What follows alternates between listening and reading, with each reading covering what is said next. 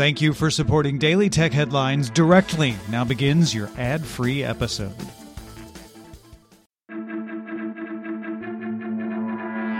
These are the Daily Tech Headlines for Friday, August 26, 2022.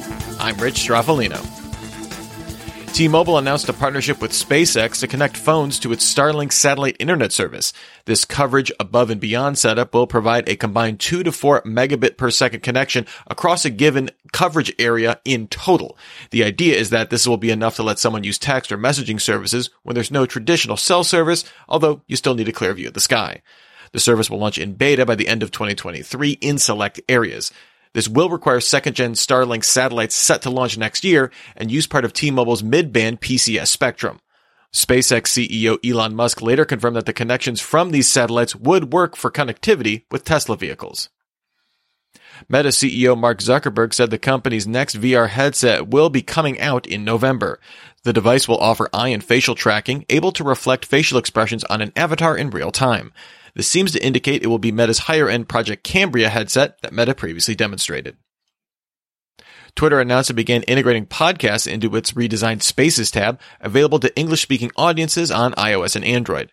Spaces now includes personalized hubs called stations that group content based on a topic. These hubs will also include popular podcasts as well as live and recorded Spaces rooms. Desktop support for podcasts in Spaces will be dependent on user feedback. USA Today's sources said that Amazon could make an acquisition offer on the video game giant Electronic Arts as early as August 26th. However, CNBC sources say that Amazon is not expected to make an offer on EA. Bloomberg sources say Meta is spending a bunch of time on building out customer service, specifically around giving users support when accounts or posts are removed. This move is in part due to feedback from its oversight board, which last year reported it received almost 1 million user appeals about Meta's content moderation. In other Meta news, Instagram updated its settings to now default new users under 16 years old to the app's most restrictive content settings and prompt existing teams to do the same. In June, Instagram introduced settings around sensitive content, letting users opt to see more, less, or standard amounts of this content. Those under 18 were able to choose from standard or less at launch. Now those under 16 will be defaulted to less. Google's Waze will shut down its carpooling service starting next month. The service launched in 2016 and was available in the US, Brazil, and Israel. Waze cited shifting commute patterns from the COVID-19 pandemic for the shutdown.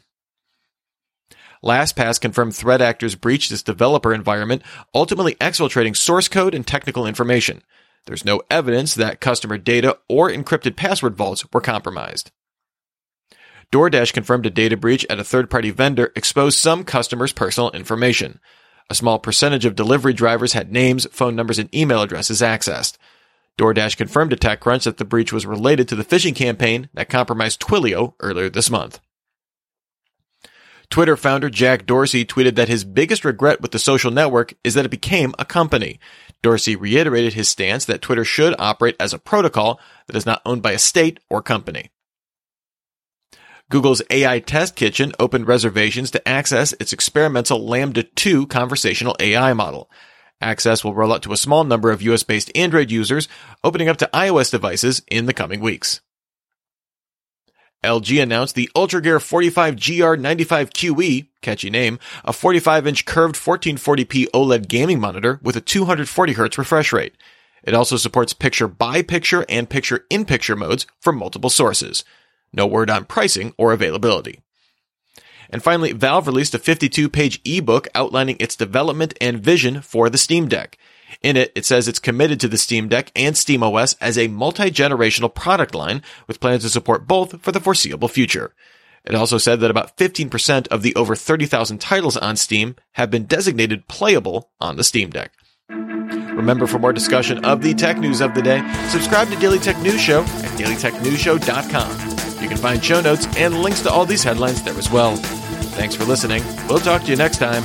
And from all of us here at Daily Tech Headlines, remember, have a super sparkly day.